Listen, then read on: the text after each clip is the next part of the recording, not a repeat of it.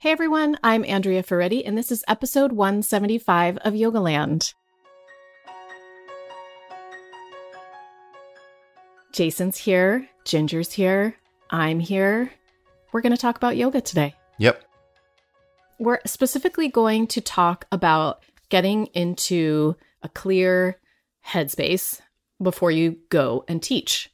And I wonder if you could start by talking about why this came up for you as a topic. You know, in the last conversation that we had, we talked a lot about just the discomfort in class of not connecting, not just feeling like you're not connecting to your own thoughts clearly or your own body or your students who are present in the room. And so one of the most important things to do is just to spend a little bit of time to ready yourself before class. And I also want to acknowledge that doing so is sometimes really difficult. You know, the majority of yoga teachers, they're running from place to place to place. You know, most yoga teachers' schedules are super inefficient because they're not working for many hours in a row in their job. They're kind of doing 90 minutes here and then going somewhere else for 90 minutes and then a 2-hour break at the cafe and then one more class or a private. And so I always felt kind of harried, you know, when I was teaching, God, a lot of classes, at least 15 public classes and a bunch of privates a week for many years. And I started to realize that this was a challenge for me, is just kind of settling into a mental headspace and not carrying that scattered, fragmented feeling of running from place to place inside. Yeah. So this is kind of how your ideas for prepping before class. Yeah, they're the things that I've always done, right? You know what I used to do? What? Like 10 burpees.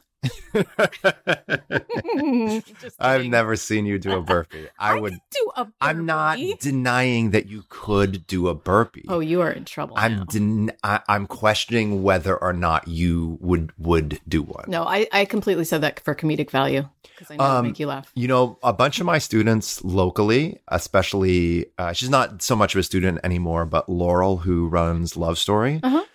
She always says, and some of these teachers always say, that if they need to do some massive fundraiser, they're going to hire me to do a kirtan, and that everyone would pay a lot of money to see me do a kirtan. Maybe you can be doing burpees while I'm doing the kirtan.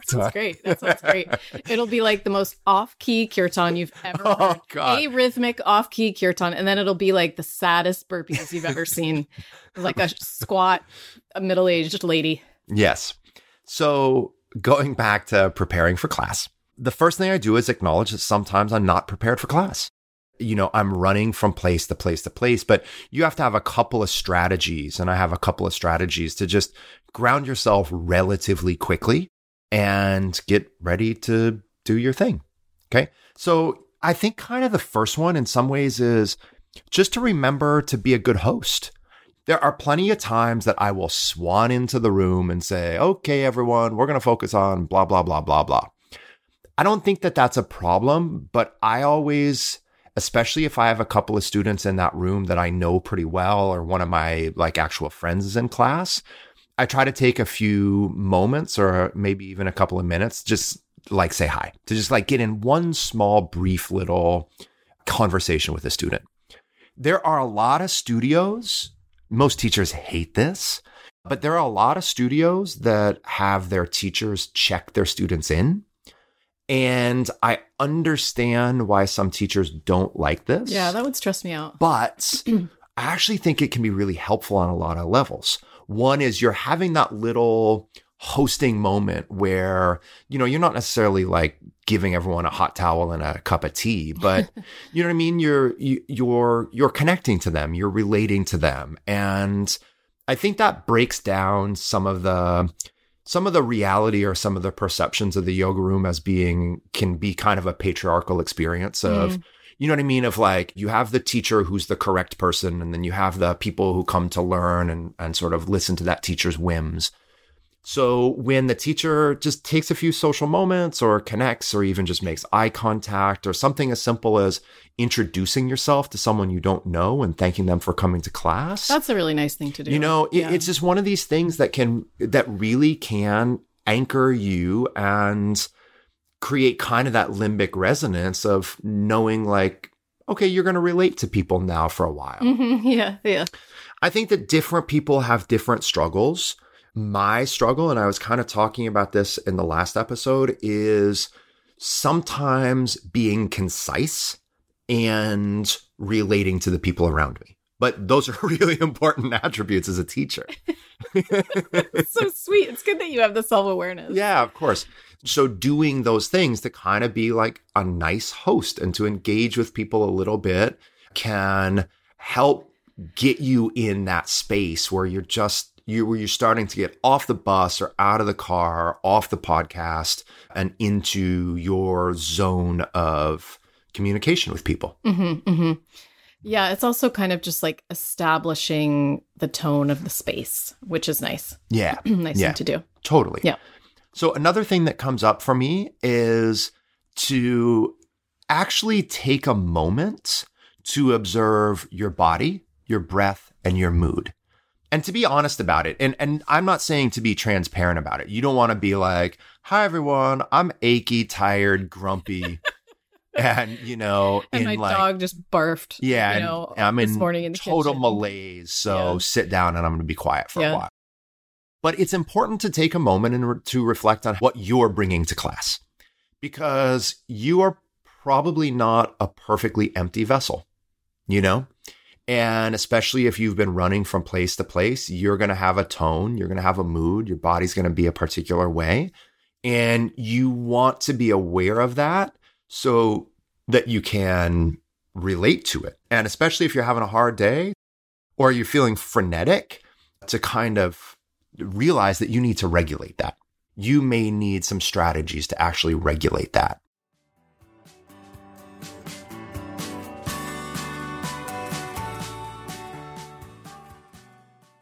One of the ways a lot of teachers do this is by starting class with a little bit of quiet seated meditation. This can be helpful because it gives you a little bit of quiet space too, to have some filter or some buffer. For me personally, I don't usually use that strategy, although I'm totally supportive of it. The reason that I don't is I prefer seated meditation at the end of class to the beginning of class. I teach a pretty strong movement-based class, and I feel like the majority of my students are coming from a sedentary place. So I want to move them first. So what I do in that situation is I'll say, okay, everyone, I want you to take down dog for a minute or two. I'm going to be quiet. You just settle into your body. So it's kind of the same function, but I provide a more active posture. I would say one more thing that I do is, even though in the first 10 minutes of a vinyasa class, I'm starting to lay out some of the technique that we're going to develop, I do try to be verbally concise and sparing in those first 10 minutes. I try to restrain what I think are my own personal biggest challenges as a teacher. And I just try to So you're saying that for you, sometimes you overcompensate by over talking. Yeah. And so that doesn't necessarily connect you more with people. That just gets you in your head and you're just talking. Yeah. And filibustering is what you've called it. Filibustering. So what you try to do instead is calm yourself down a little bit, be a little more sparing, and connect with what's actually happening in the room. Correct. Okay. I feel like, again, it's so hard to know other people's experience, right? I don't want to project too much, but except for in the context of a teacher training, like an intensive training, by several days in, I'm kind of settled in and I'm kind of tired, to be honest. But in most drop-in classes or workshops, I'm more likely to feel a little frenetic on the inside, right? I have a little adrenaline. I've been getting to class. I'm in San Francisco. I'm having to park. And so I feel like that's probably pretty common for teachers, is we're a little bit tired and wired a lot. Because we have that natural adrenaline of being in front of people. It's not that it's a performance, but you're in front of people. You're going to have some chemistry going, right? So I find those first 10 minutes are a way where I often need to intentionally slow down, be more sparing, not overcomplicate things and not overtalk, so that I can energetically settle into class. Okay. Yeah. Yeah. Yeah. Interesting. Yeah. I think there might be some people with some personality types out there that need to wake up a little bit. Right. That would be me probably. Yeah. Because my fight or flight goes more into like shutdown. Right. And inability to communicate. So what? I just see you like laying face down. Face down with my head to the side, my arms by my sides. Yeah. That would be me. No. But yeah, I can get lost in silence sometimes. So I think this brings up a related point, which is, look, as yoga teachers, our responsibility is to our students. And we have to take care of them, see them, and teach them. And as a yoga teacher, yoga class is our work environment. It's not just the students that's in the room. I'm working in the room. Mm-hmm. So I need to figure out the best strategies for me to do my job as well as I can do my job. Whether it's a moment of seated meditation, whether it's a little bit of movement, like whatever it is as a teacher that helps you ground in and do your job is something that you should do. Mm-hmm, mm-hmm. It's a long class. Yeah. It's 60 minutes or 90 minutes. Like that's a long time to focus and guide and relate to people. It really is. I would say, especially for new teachers, but I'd say it's always the case. Sure. So whatever strategies to settle in, and I'll give you one more, which is sometimes I'll do the first couple of poses with people, because anchoring myself into my own physicality is a way that helps me kind of de-escalate racing thoughts or anxiety or whatever it is that I'm having to manage. So even though I don't practice with my students, if doing the first 3 or 4 poses with them feels good in my body and helps me focus and settle in, 100% I'm going to do that. And I give that as a really strong recommendation, especially to newer teachers, because a newer teacher, if you're stuck, if you're freezing up, if those words aren't flowing, you have to do something to connect to your own body. Yeah. Absolutely. So you just have to be pragmatic on all these things. I think so often as yoga teachers, for whatever bizarre set of reasons, we just feel like we should be magically and always present and perfect for everyone. And it's just not going to happen. You got to take care of yourself in that room so that you can engage best with your students. Yeah, you have to sometimes you might have to coax yourself to get there. Yeah. Mm-hmm. So I have 2 more kind of large topics of the topic of kind of settling in and getting ready for class. This to me is ridiculously obvious, but it's super easy to overlook, which is focus in class on what you've been practicing lately. Mm-hmm. It's so obvious, but it's really easy to overlook. The more you are talking and leading from a place of experience and a place of embodiment, the more comfortable you're going to be and the more authentic and skillfully you're going to connect to a group of students. Yeah. There are some possible risks of only teaching what you practice. I'll give you an example of mine. I don't do many seated forward bends. There's a lot of reasons that is the case. So what that means is sometimes I overly omit seated forward bends in my classes, right? So I have to be aware of that. I have to be aware that there's some downsides. But focusing on the stuff that I feel physically connected to and that I'm like right now into is super, super, super helpful.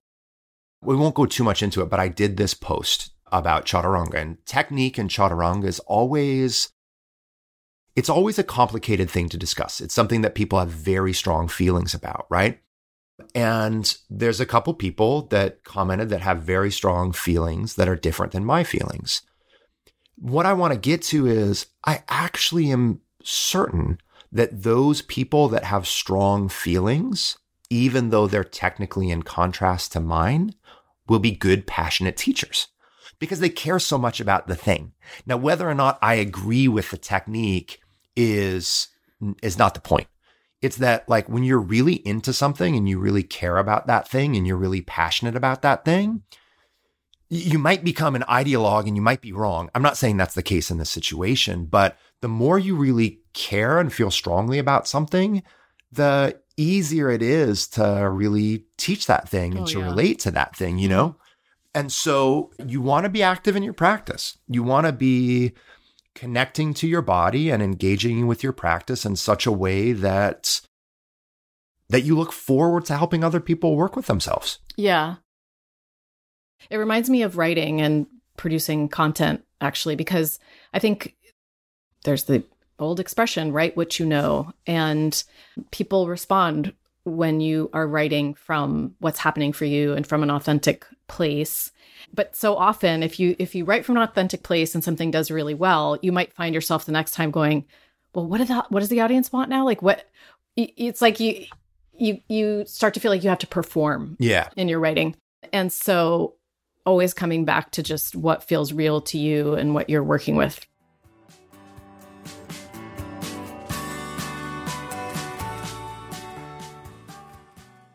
So you're a writer, you're an editor, you've been both for a long time. As your amazing husband, I have watched you go through different phases as a reader. I've watched you go through phases as a reader where you just kind of need space from being a reader and you're not reading that much. And then you go through other phases where like you're dug in and you're really into it. I understand both of those phases, but the question I want to get to is, do you find that when you are in a place where you're really wanting to read, that comes out in your writing? Like that inspires you to write more? Or are those things not really related to each other? No, I think the thing that what you might not see is that there's a difference for me between, you're talking about reading for pleasure. Yes, right? I go through ins and outs of reading for pleasure. Yeah. And when I'm on and out with reading for pleasure, it's because I'm reading so much for work. Right. And that has always been the case for me. I spend an inordinate amount of time in my days reading. So sometimes I just need a break from that at night. And it's not at all an escape for me. So I get inspiration from all different kinds of things. Like going to see Maria Bamford last night. I went to see one of my favorite comedians. That's inspiration for me. Sure. Yeah. I'm the same way. I draw a lot of inspiration from different sources. And in contrast to what I'm saying, sometimes I need a little space from my primary discipline. Yeah. You know, or everything starts to feel like work. Exactly. You know, I actually have one more thing that I want to add, but I just thought of something that I don't already have on my list. Okay. Which is sometimes as a yoga teacher, you just have to have a really good class in your back pocket, because sometimes you are going to show up and despite your best interest and practice and plan, you are just gasping for life. You are just mentally and emotionally not there. And in that situation, you want to have like an old, steady, reliable thing. For me, that's outer hip opening sequences. That isn't to say that every time I'm teaching an outer hip opening sequence, I'm like dying inside and I'm only doing this because it's all I can muster.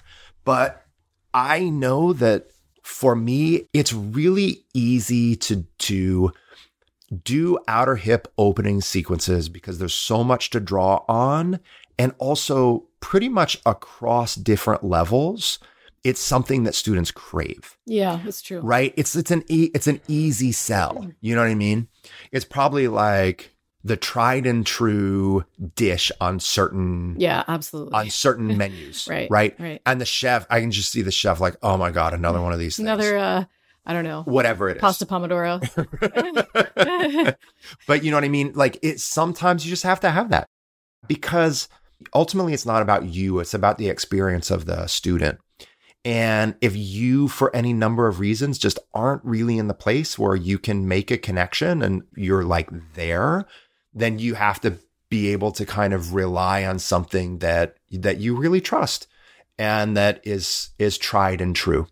I have a few of those. Yeah, that's a good thought. Mm-hmm. Yeah. And then really kind of the last one in settling in is to have a plan, even if you decide to deviate from that plan. Okay. So I'm going to give you an example. I'll talk that out, right? when I teach sequencing, which I do a ton, both in certain 3-day programs and also in all my trainings, it's the linchpin, I think, of, in so many ways, what I teach in trainings. There's a difference between going with a muse, going with a whim, kind of going with what's happening in the room and never having a plan in the first place, right? So I am all for having a plan and throwing it under the bus. Like being responsive to what's Totally. happening. Yeah. Being responsive to what's happening and being responsive to, like, you just might catch something interesting and you want to go with that thing. So I feel like when people don't have a plan of some poses they want to emphasize or some philosophical precepts they want to emphasize or some regions of the body they want to develop, and when they don't have a sequencing structure, that 90 minutes can start to be a lot of randomness, right? And in that randomness, I will tell you as a teacher, if I start to feel like I don't know what direction I'm steering this ship, I get very uncomfortable. That doesn't mean I don't respond and make changes. But if I respond and make changes by ditching my plan, it's because I've decided that there's something better to follow. But that's very different than having nothing to follow in the first place, you know? And so the more that you have a plan for a week or 2 weeks or a month or some points to anchor your teaching, it doesn't even have to be the exact same sequence, but some real North Stars to emphasize. If you don't have those things, you're much less likely to feel prepared when it's actually time to do your job. Mm-hmm, mm-hmm. You know? And that's coming from someone that, you know, I never used to have a plan. Wow. Never. Because in some ways planning for it gave me more anxiety. Huh. So sort of, right, you know that I've dealt with insomnia, or I'm gonna say this, knocking on all wood, dealt with insomnia. Yeah. You know, it's not something that I've really struggled with over the last couple of years, but I struggled with it for a long, long time. And if I thought too much about it, if I prepared too much for it, if I tried to be too good, like, okay, you got to turn the TV off because the blue light's going to drive you crazy and you have to stop. Actually, all of those things in some ways would, even though they were good sleep hygiene, they would feed into my anxiety and my neurosis. Yeah, I can see that. You know what I mean? So I'm not saying that people shouldn't do that. I'm saying that that's what's coming up for me if I thought about planning, as I thought about, like, oh my God, that's another thing I have to do, blah, blah, blah.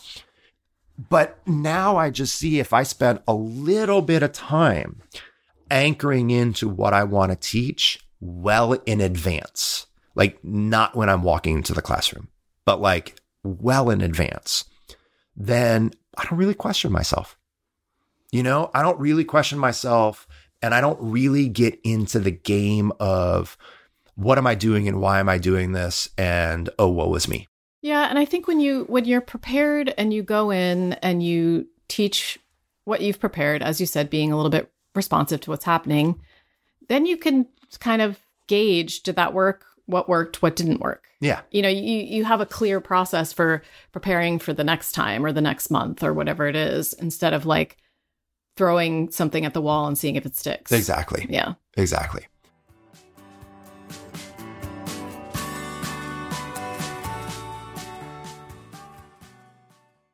So those are all the things. I mean, those are really all the things. And again, I just want to reiterate that these are all strategies to manage the reality that most of us aren't going to be perfectly mentally, emotionally, and physically prepared for every class all the time. Mm-hmm. You know what I mean? These are the things that we can really do, most of them on the fly, to ground ourselves and to anchor ourselves and to make sure that we're not winging it. And if we are winging it, it's because we just kind of get inspired to make a change in the flow. Right. You know, we decide like, oh no, I was going down this path and now I see this one open up and I'm going to take this new path that I didn't anticipate. Mm-hmm. I would say that happens for me frequently. Like as planned and structured and methodical as I am, part of my methodical approach includes following options that present themselves to you in the moment. Mm-hmm, mm-hmm.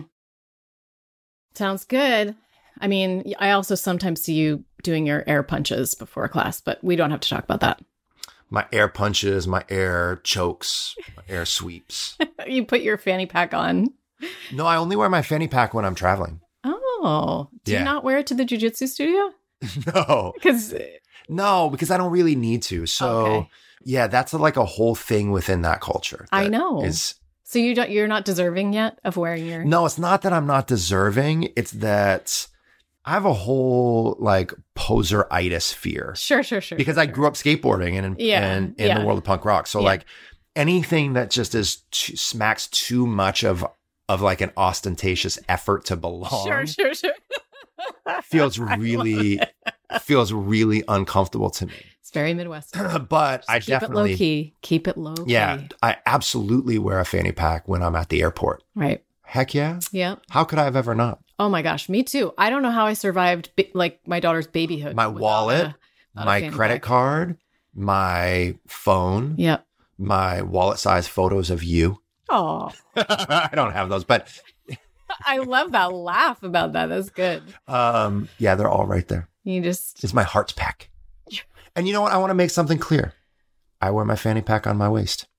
I'm not an over-the-shoulder kind of fanny pack guy. Okay. I think it's unacceptable for a man to do that. I'm not going to go there. God. Just... Look, if you're going to wear a fanny pack, wear it on the fanny with pride. Own it. You wear it on the back? No. That's the fanny. Not in Britain. Oh. That's a whole thing. You are creepy. I'm not creepy. Well, that's why I try to say just wear it on the waist. Can you tell the audience I'm not creepy? You're not creepy, but I think it's perfectly okay to wear it over the shoulder regardless of your gender identification. Period. The end. Wait a second. I do too. Okay. I just got excited. Yeah. So exciting. All right, Jason, thanks so much. Bye-bye.